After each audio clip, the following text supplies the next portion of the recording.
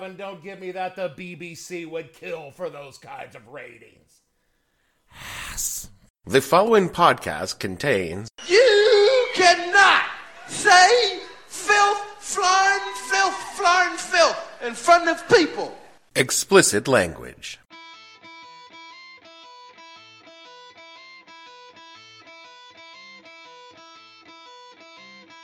Hello and welcome to the podcast that asks a simple question.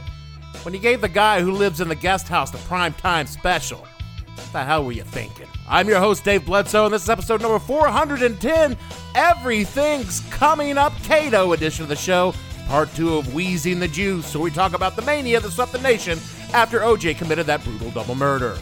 Stay tuned. What the Hell Are You Thinking podcast is brought to you by Roomies, the house-sharing service that specializes in placing sketchy people with you, a sketchy person, in your sketchy home. Are you looking to cut costs by splitting the rent with someone? Are you finding it hard to find the right fit for your room share situation? Look no further than Roomies.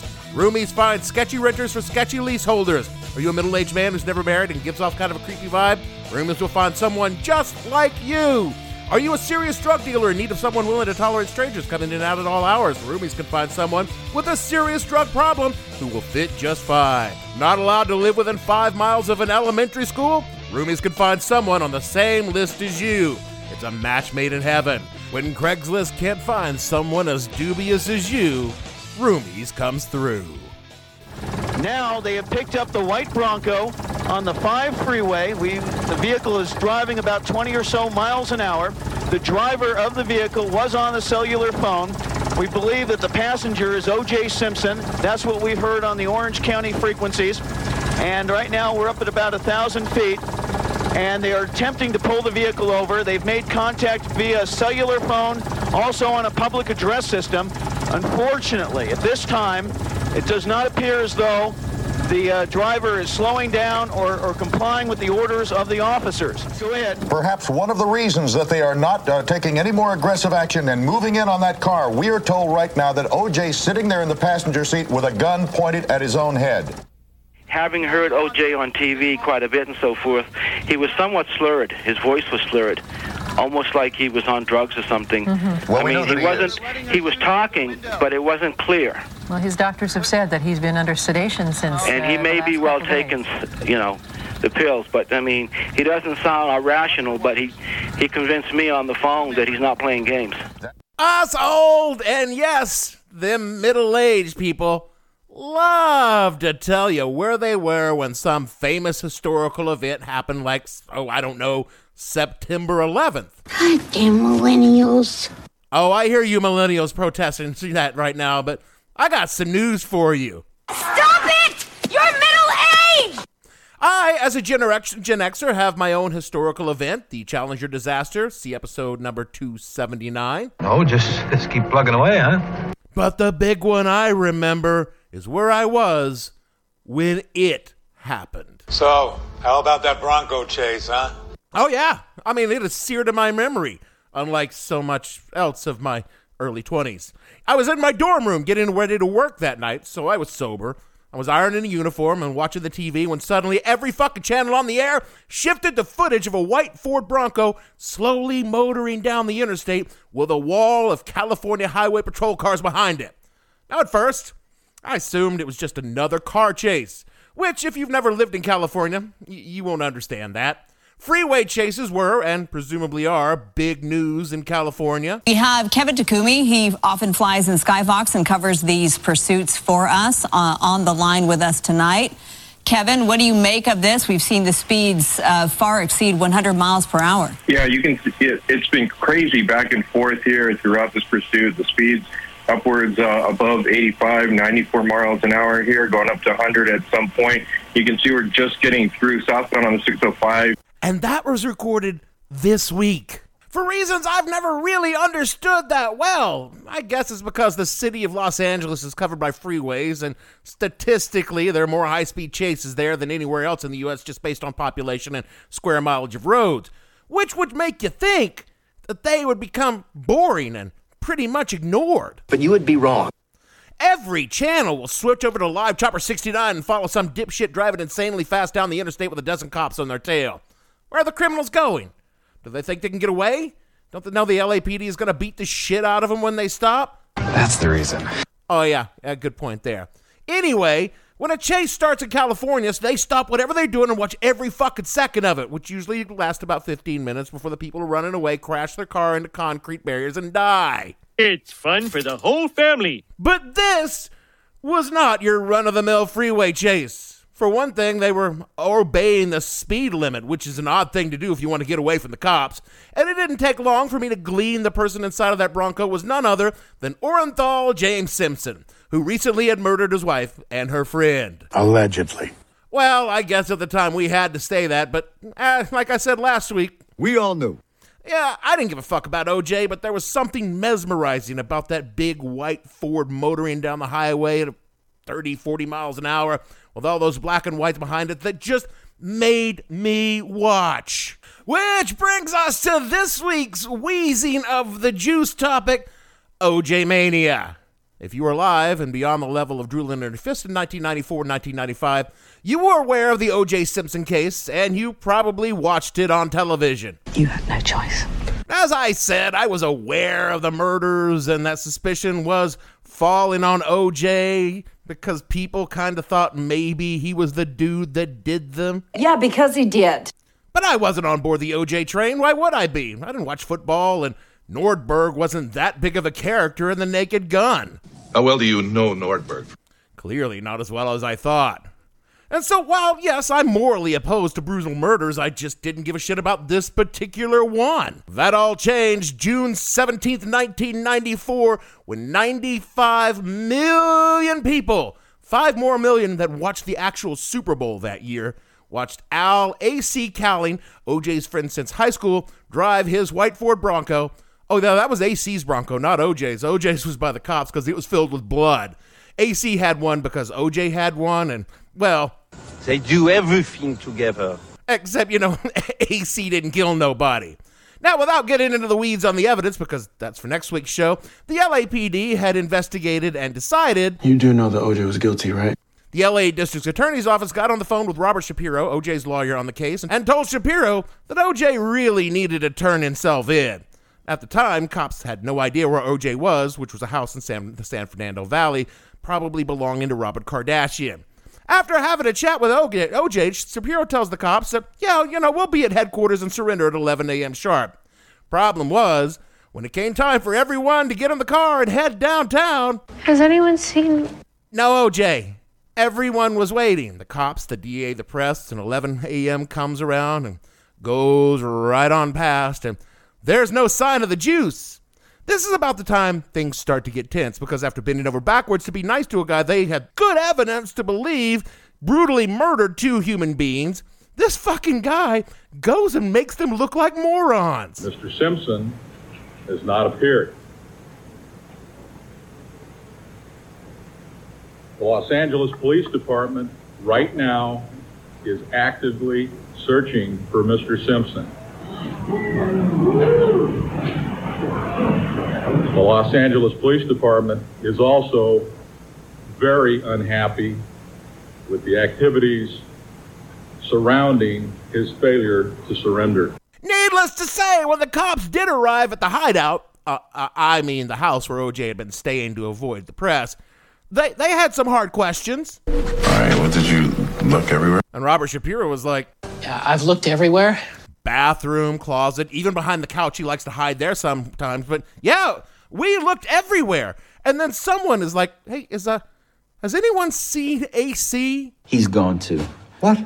That's when the cops started putting 2 and 2 together and suspected that maybe AC and OJ were on the run.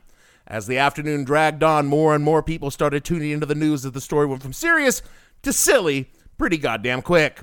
At 5 p.m., Robert Shapiro called his own press conference in which he read what was claimed to be a suicide note from O.J.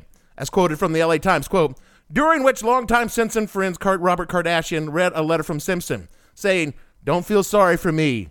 The note ends, I've had a great life, great friends. Please think of the real O.J. and not this lost person. Thanks for making my life special. I hope I helped yours. Peace and love, O.J., unquote. The full text of the letter is available, and it's a ramble full of denying wrongdoing, blaming the media, and saying goodbye to his golfing buddies, and finishing with, I'm not making this up, love OJ, and in the OJ's O was a smiley face. At around 6 p.m., OJ makes a call from his cellular phone. Why are you on a cellular phone? Oh, this was a huge break for the nascent cell phone industry. Before the Bronco chase, most Americans couldn't conceive of a reason why they would ever need an outside phone.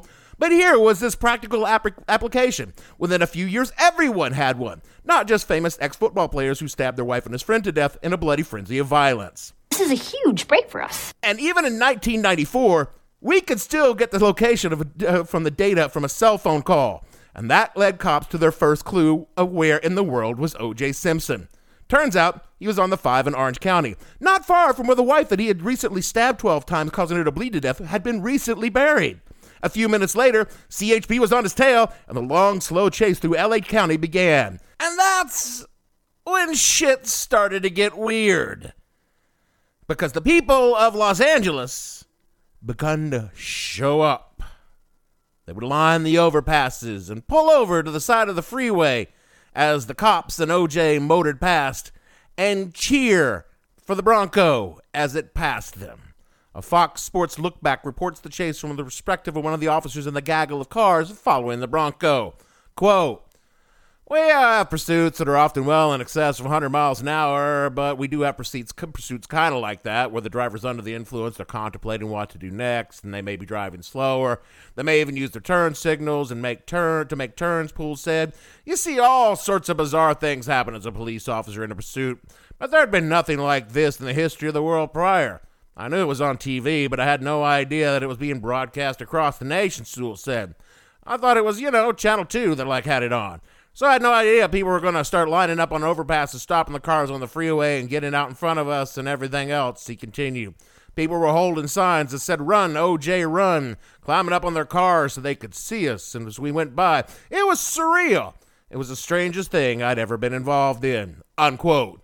The chase would go on for hours before finally returning back to OJ's house in Brentwood, where police surrounded the house and the vehicle and began negotiating with OJ, who had allegedly been holding a gun to his head throughout the entire event.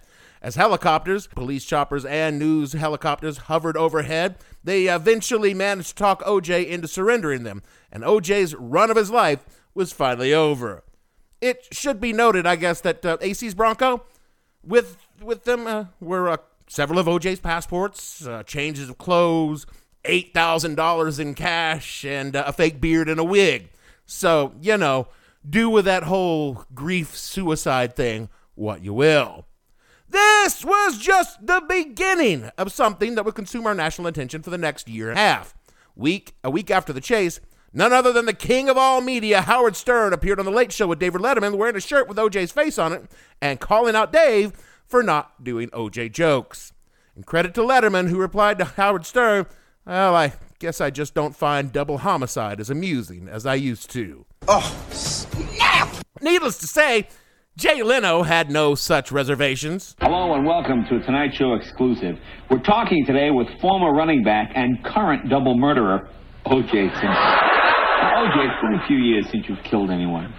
Why did you stop? I'm all set. I had to give it up. And SNL's Norm Macdonald made every weekend update an OJ update. By the way, you can now purchase a bronze statue of the Juice for only $3,395. And for an even $5,000, you can buy one that Al Cowlings has kissed the ass of.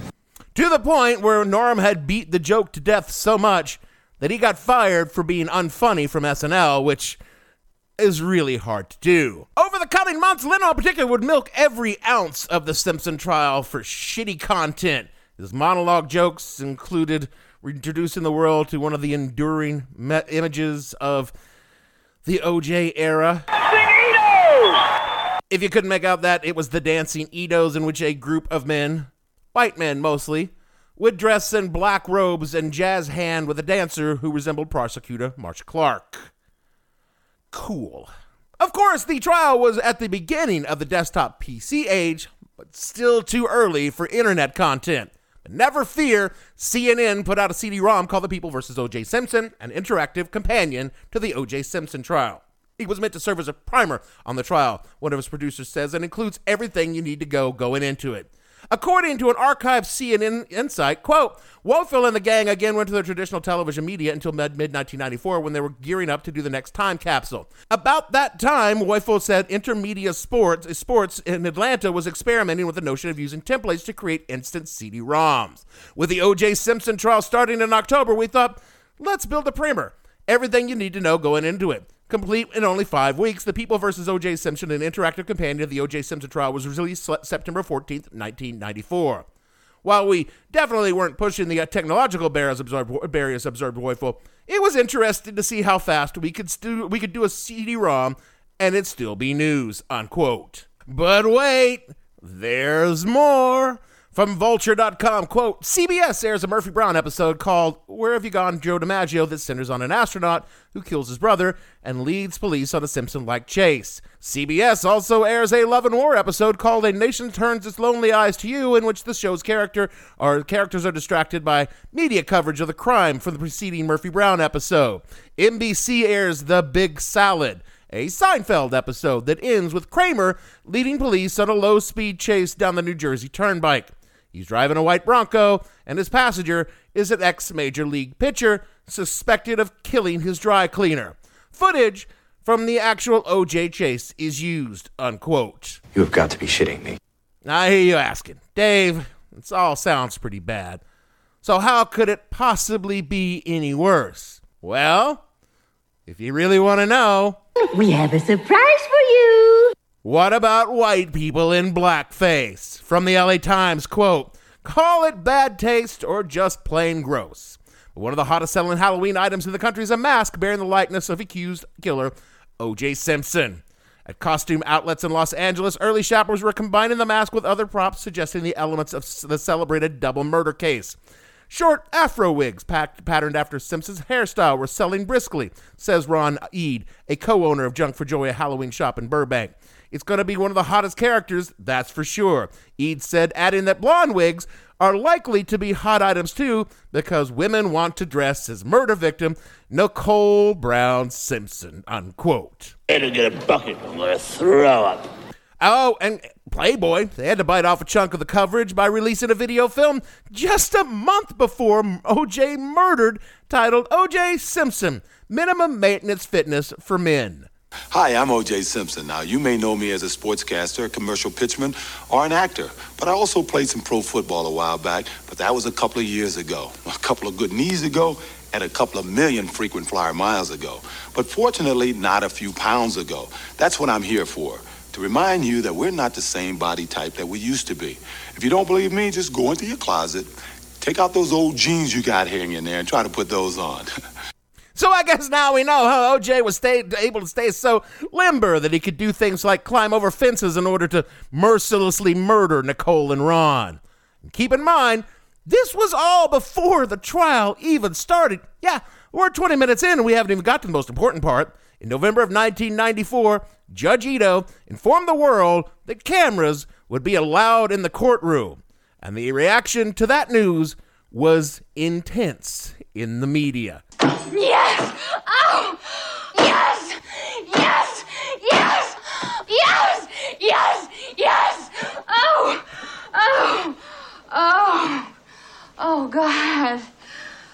Looking back, I cannot imagine what the fuck the prosecutors were thinking going along with this, but according to the New York Times, quote, Marcia Clark, the chief prosecutor, said cameras provided the best way to refute unfounded rumors and wild speculative theories and would enable the world to see what the jury sees. One of Mr. Simpson's lawyers, Robert L. Shapiro, also urged the trial be televised, but only if the price for it was not a sequestered jury. For Mr. Simpson to have a life after this case will require the American public to have an understanding that his acquittal was based on evidence presented in the courtroom, not on evidence that was in some way manipulated by lawyers or was excluded based on legal technicalities, unquote. Oh, Bobby Shapiro. He's a funny motherfucker, right?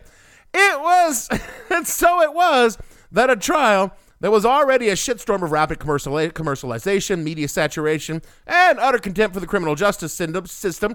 The victims' families, more than anything else, the victims of the crime, would be televised gavel to gavel every single fucking day for the entire duration of the trial, and the American people would be glued to every single fucking minute of it. Think of the ratings. Oh my God, they did. Oh, actually, I left out one victim that I really should mention. This trial decimated daytime soaps.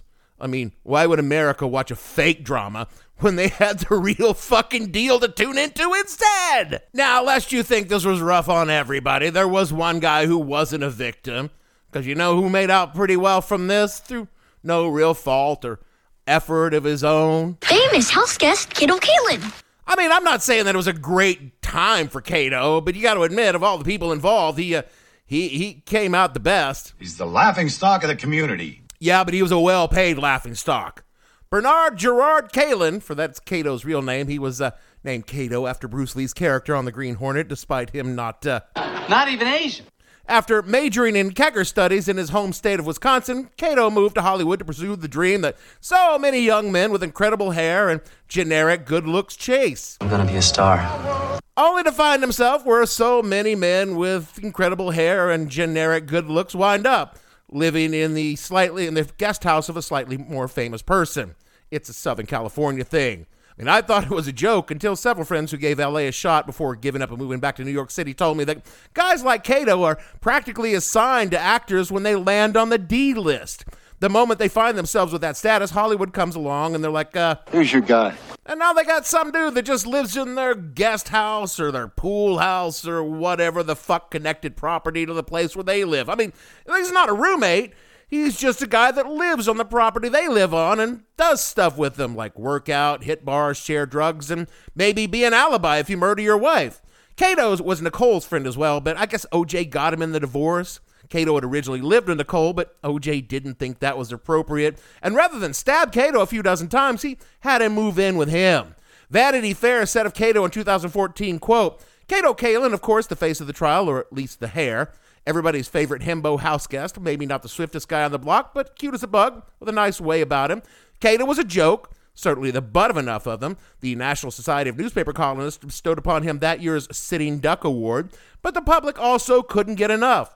According to one poll conducted at the time, 74% of Americans could identify him. Only 25% could identify Vice President Al Gore. He was on Fox's Celebrity Boot Camp with Coolio, Tiffany, Lorenzo Lamas, and one half of Milli Vanilli. He was on Reality Bites Back, a reality parody show on Comedy Central, and on Fox's reality channel Give Me My Reality Show, a competition among reality stars for, you guessed it, yet another reality show. House guest, in which he would be in every episode showing up at different famous people's doors and asking to crash for a while. Yeah, it was developed, but amazingly, it was never picked up. Recently, he's partnered with Rhonda Shear, creator of Bra, to release Kato's Potato Pajamas, a pocket for remote controls and another for a bag of Doritos sewn into every pair, unquote. And of course, Kato didn't really need to work. He won a $15 million lawsuit settlement against the National Examiner tabloid, which had ran a shirtless photo of Kato with a headline that basically said, hey, maybe Kato did it. And Kato was hardly the only supporting character in all of this. According to the Financial Post, quote, a 1-900 chat line set up by Simpson's friend Cowling called Ask AC reportedly netted $300,000 during its first month of operations. Even Simpson's limousine driver Alan Park got his payday, appearing on Trial of the Century themed cruise with tickets that sold for between $500 and $800 a piece, according to the LA Times, unquote. Nicole's friend Faye Resnick cashed in on a book deal, spilling all sorts of tea on Nicole and OJ's relationship. OJ's girlfriend at the time, Parla Barbieri, made headlines for standing by her murderous man.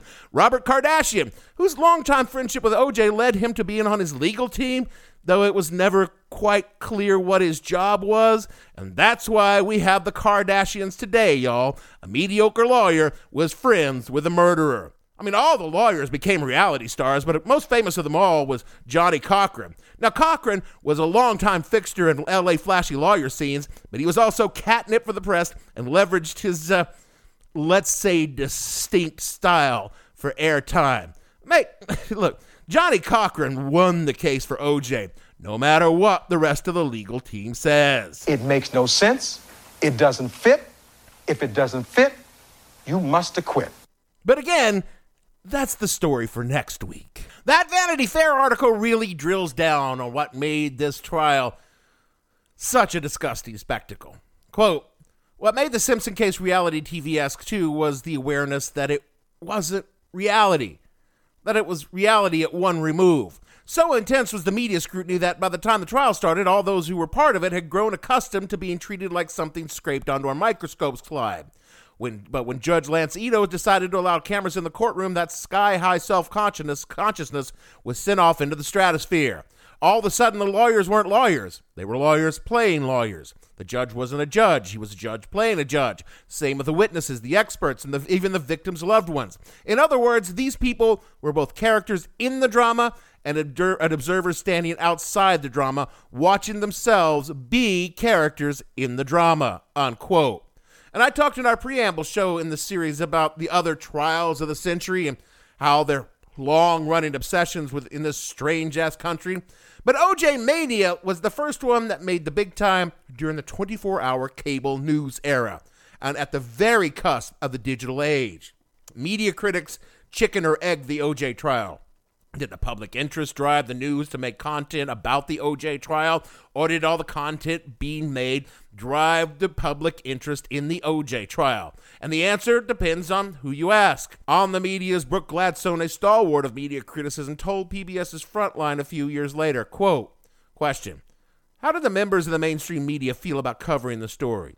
Answer, I think that even though the mainstream media realized it was going to have to cover the story, this story, there was a certain amount of self-consciousness and embarrassment about the fact that they did have to. I think it was July of 1994 that Ted Koppel did a story that was devoted to covering the coverage. There was a certain amount of self-consciousness in that, an awareness that sometimes journalistic standards were if not being outright violated, then muddied a bit. And there was a broad discussion about the appropriateness of this merging of the mainstream and the tabloid media. Question, but that didn't stop the proliferation of it. Answer, no. It couldn't stop it, because as long as there was a hunger on the part of the audience and a risk that the rising power of cable news and its special 24-hour format would start to draw eyeballs away from the networks, they were going to have to stay on it. And in fact, that fear was quite legitimate, because many eyeballs did migrate to cable and stayed there, unquote. While on the other side of the coin, David Perell, the editor-in-chief of the National Enquirer during the trial, felt somewhat differently. Quote, yeah, this was a unique moment because for the first time the Enquirer found itself covering the same story side by side on a daily basis with the New York Times, the LA Times, and CNN, and simply because it was a celebrity story. It was a murder story. It was a great national interest. So clearly it fell into the Enquirer's domain of coverage, and also it fell into everybody else's domain of coverage, and it just mushroomed from there. So it really was a unique set of events that brought us all together and pitted us against each other in the race for scoops, unquote. But I think the answer to that question, did the media create the hype, or did the hype create the media coverage, should be familiar to all of you who have been with this show for all these years. Capitalism.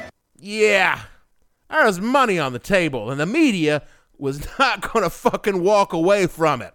A 1995 article in the New York Times tells us, quote, CNN's afternoon ratings for the first 3 weeks of the Simpson trial covers were 5.1, 5.6, 6.3, far above its 0.7 average for that time period, and the ratings for Court TV were even higher, as much as double those of CNN in the 20 million homes that receive both CNN and Court TV. At the same time, the evening news ratings for ABC, NBC, and CBS have declined collectively, nearly 2 ratings points from the period of 1994 to an average of 9.4 from 11.3 last year, unquote. Now look, the networks were still the dominant force in all this, but they didn't follow it gavel to gavel like cable did. The tabloids, both magazine and newspaper, took in record profits with their steady stream of dubious stories surrounding the case, and mainstream papers, particularly the LA Times, whose coverage was the guiding star the other establishment papers followed, saw their subscription and attended ad revenues spike for the duration of the trial and plummet in its aftermath. Much of the slow but steady decline of print journalism can be fairly said to begin post-OJ verdict. The feeding frenzy that was the OJ trial was the harbinger of the media climate we live in today, where the desperate need to churn out content and keep the needles moving drove media organizations to say fuck it to methodical reporting and rely on being first and hope you can just clean up any messes you make in an unread retraction later. But it wasn't just the media and the people involved in the case. Regular-ass Americans got in on the capitalism fun, too. There were OJ Pogs. He's back in pod form. If you don't know what Pogs are, well, first of all, take care of your knees. You're going to enjoy them while you have them. And second, they were little round cardboard chits that you played some kind of a game with. I'll do a show on them someday when I'm pretty much desperate for content. And then, of course, there was Squeeze the Juice, the O.J. Simpson trial board game. Get the fuck out of here with that shit. Okay. I assure you, it's real. Board Game Geek describes the Monopoly knockoff thusly. Quote, the game where lawyers get rich and justice comes at a hefty price. You have just been selected as one of O.J. Simpson's defense attorneys and given an initial retainer of $75,000. Your objective is to gain control of as many aspects of the trial as you can and then utilize this control to accumulate more of O.J.'s defense fund checks than any other defense attorney, unquote. But don't be mad at capitalism. Capitalism loves you. I would like to wrap up this week by telling you that at least some good came out of all this, that this orgy of commercialism stemming from the senseless murder of a young mother and a young man with his life ahead of him taught us something about ourselves and made us take stock of who we were and where we were as a society. You know, I would love to tell you that. And yet I cannot. We haven't changed. Indeed, we've gotten worse. Look no further than the cable networks running chopper footage of a motorcade of a certain ex-president on his way to be arraigned for serious federal crimes in the circus of shitheads outside the courthouse to see how little we've learned. Guess the only good thing I can say about OJ Mania is at least it happened before the rise of social media. I do not want to imagine Twitter, particularly Elon Twitter, being around during the long, dark time of the OJ trial, which is where we will pick up next week for the conclusion of Wheezing the Juice, the insanity of the trial, and why I, too, would have voted to acquit O.J. Simpson.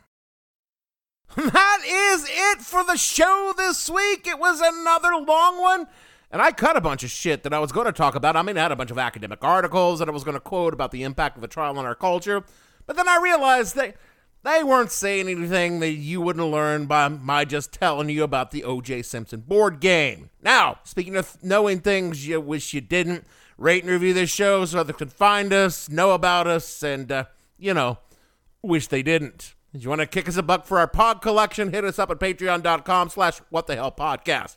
Got to see if we can get you a thank you gift that's just a pog with Gavin's face on it. I think you'll love it. Do all the things Jeremy tells you to do in the closing, otherwise he will be forced to show you his mad skill with a pog. He was a child of the 90s, y'all, so don't fuck with him. And so for me, Dave, you'll be swell, you'll be great, gonna have the whole world on her plate, Bledsoe, producer. And finally, some real music to close out this god-awful show. Gavin, and all the fictional guys living in our pool house, we want to say blow a kiss, take a bow, honey, everything's coming up, Kato. That was terrible. And we'll see you all next week.